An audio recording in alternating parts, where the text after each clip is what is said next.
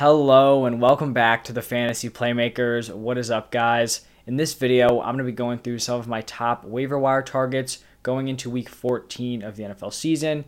Very important to still kind of be in tune with that waiver wire because we're kind of coming to the end of the fantasy regular season, getting ready for those fantasy playoffs.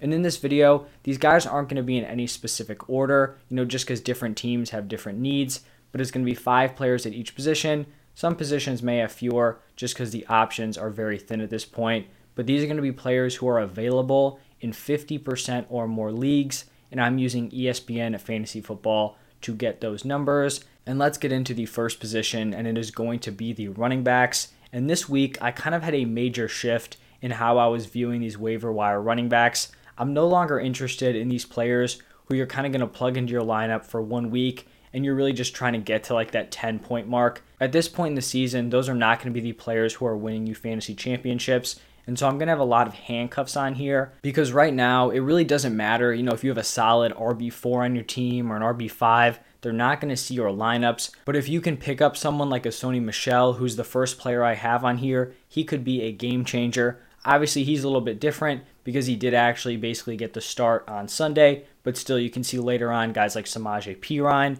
Ronald Jones. These are players who, on a week-to-week basis have no value. But if the running backs who are leading their backfields get injured, they step into like mid-tier RB2 territory right away. And so let's get started with the first guy I mentioned, Sony Michel, owned in 35.2% of leagues. Darrell Henderson was actually active for this game, but he did not receive a single touch. Obviously, they were just resting him. He was kind of an emergency option. And with him not playing, Sony Michel received a monster workload, 24 rush attempts, 4 targets. If he is on the waiver wire, I highly suggest you pick him up because if this injury lingers for Henderson or he somehow deals with another injury, you know that Sony Michel is a locked-in, high-end RB2, probably borderline RB1 if they're going to give him that massive workload on a top-tier offense. So honestly, of all the players I'm talking about, he should be at the very top for the targets.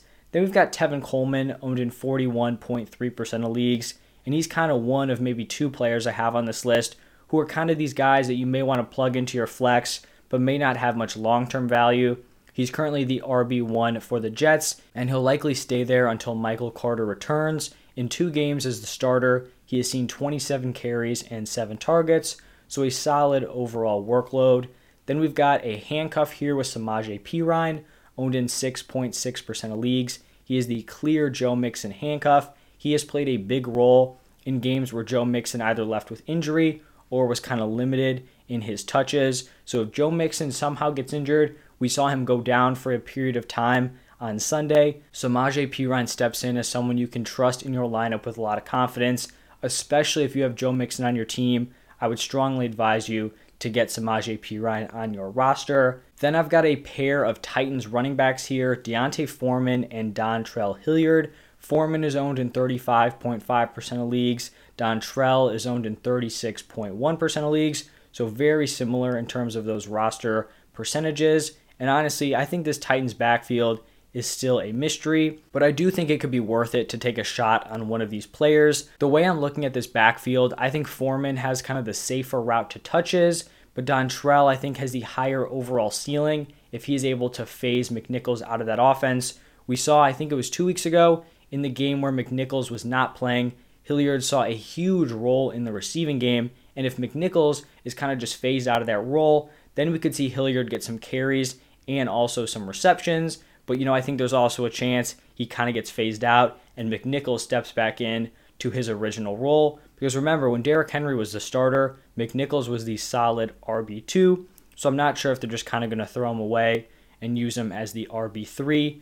But let's move on to the final running back, and it is going to be Ronald Jones. Mentioned him earlier, owned in 21.6% of leagues. He is the clear 4-net handcuff. This Buccaneers backfield is just a very valuable one to be a part of. And so if somehow Fournette went down with injury, Ronald Jones would step in as someone who's probably going to be receiving 10-plus carries a game, may get a lot of red zone opportunities, and could, kind of filter in as a receiving back here and there. They'd probably use Giovanni Bernard much more, but still someone who could see, 3 to 5 targets a game potentially. So if you're a Leonard Fournette owner, I highly recommend picking up Ronald Jones. And honestly, even if you're a team with some roster spots where you're like, this guy is never going to break into my lineup, like your wide receiver 5. Who would you rather have? That guy who's never going to play, or someone who has RB2 potential if an injury happens? We've seen so hard the running back position has been hit by injuries, so I would rather just take a shot on someone who does have that higher potential.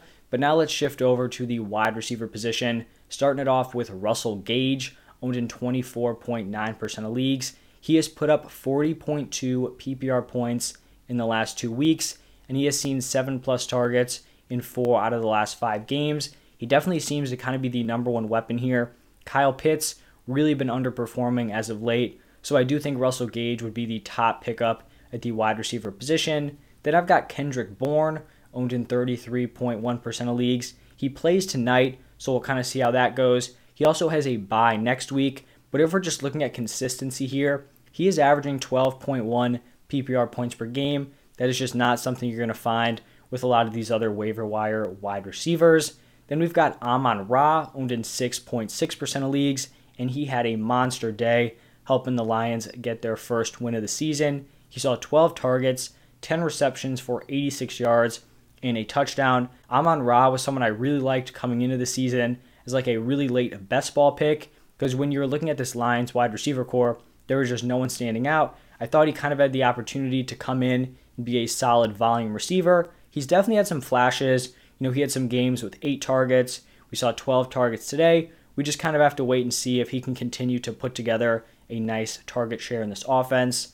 The next receiver is going to be MVS, Marquez Valdes-Scantling from the Packers, owned in 9.4% of leagues. They're coming off of a bye this week, but in their last 2 games, he saw 19 total targets, and it really looks like he is going to be the wide receiver 2 for the Packers moving forward. And on a week-to-week basis, the man just has a very high ceiling with his big playability. And the final wide receiver here is going to be KJ Osborne, owned in 4.2% of leagues. Unfortunately, it looks like Adam Thielen has suffered a high ankle sprain. We know this is an injury that can linger, 4 to 6 weeks potentially. Hopefully he's back before then. But the Vikings have a Thursday night game this week, so I'd be very, very surprised if Adam Thielen was good for that one. And that means that KJ Osborne is going to step in as the wide receiver 2. He really showed some flashes early in the season, operating as the wide receiver 3, really cooled down as of late, but on Sunday he was targeted 7 times, recorded 4 receptions for 47 yards and a touchdown, so he is definitely going to be involved and someone who I think is a solid pickup in deeper leagues. Moving on to the quarterback position, I'm going to start it off with Tua, owned in 17.9% of leagues. He does have a bye next week, so you're not going to be able to throw him into your lineup then. But he has just played very well as of late. Probably just the best overall quarterback that we still have on the waiver wire. So maybe you can stash him on your roster if you know you're going to be desperate in week 15, or just kind of someone to keep an eye on moving forward. The next player is going to be Taysom Hill, owned in 35.9% of leagues. And he is one of the only quarterbacks in the NFL who could throw 4 interceptions and somehow still finish with over 20 fantasy points. If he does remain the Saints starting quarterback, we know he's dealing with a little bit of a finger injury. I think he could still be a viable start moving forward. And honestly, even if they went with some sort of like 2 QB system, maybe Simeon takes like the obvious passing downs, that honestly wouldn't be the worst thing for Taysom Hill. We've seen him play. The man is just a playmaker. He's super fun to watch when he carries the ball. Throwing the ball is just an adventure. But I do think if he can retain that role, someone you could trust in your lineups moving forward. You may not feel great about it, but as a desperation play, you could do much worse. The next quarterback is going to be Taylor Heineke, owned in 26.9% of leagues. Really just a solid replacement quarterback, on a week-to-week basis if your starting quarterback has a bye. And then the fourth and final quarterback here, almost didn't put him on here. Really just goes to show how thin the position is for waivers, but it's going to be Cam Newton, owned in 36.4% of leagues. He's coming off of an absolutely miserable game and then a bye here in week 13. If he remains the quarterback, I think he's someone who could be a potential start just based on that rushing upside. We know he's going to be very involved on the goal line.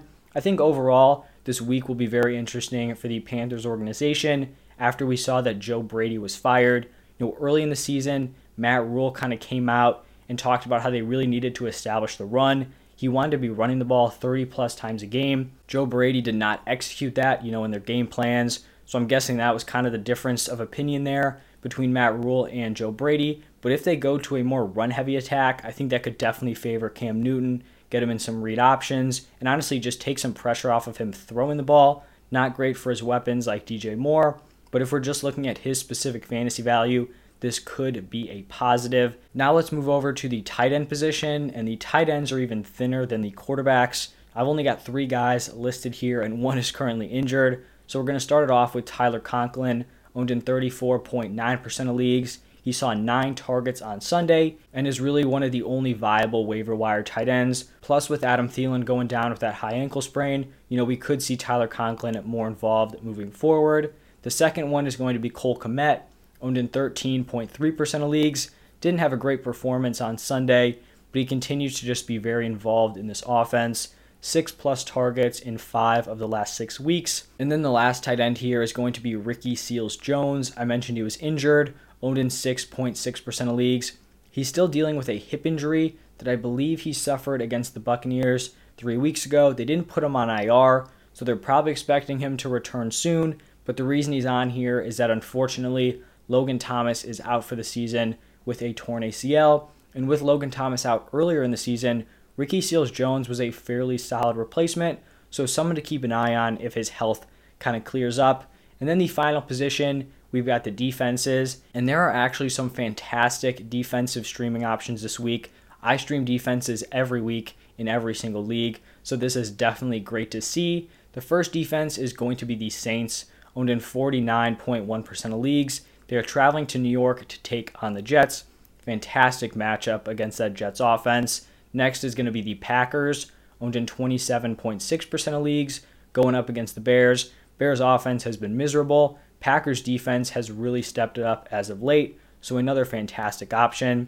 Continuing with the Broncos, owned in just under 45% of leagues, facing off against the Lions. Pretty clear here, Broncos defense, very solid. Lions offense, barring their performance on Sunday, historically pretty terrible. Then we've got the Titans, owned in 26% of leagues, going up against the Jaguars.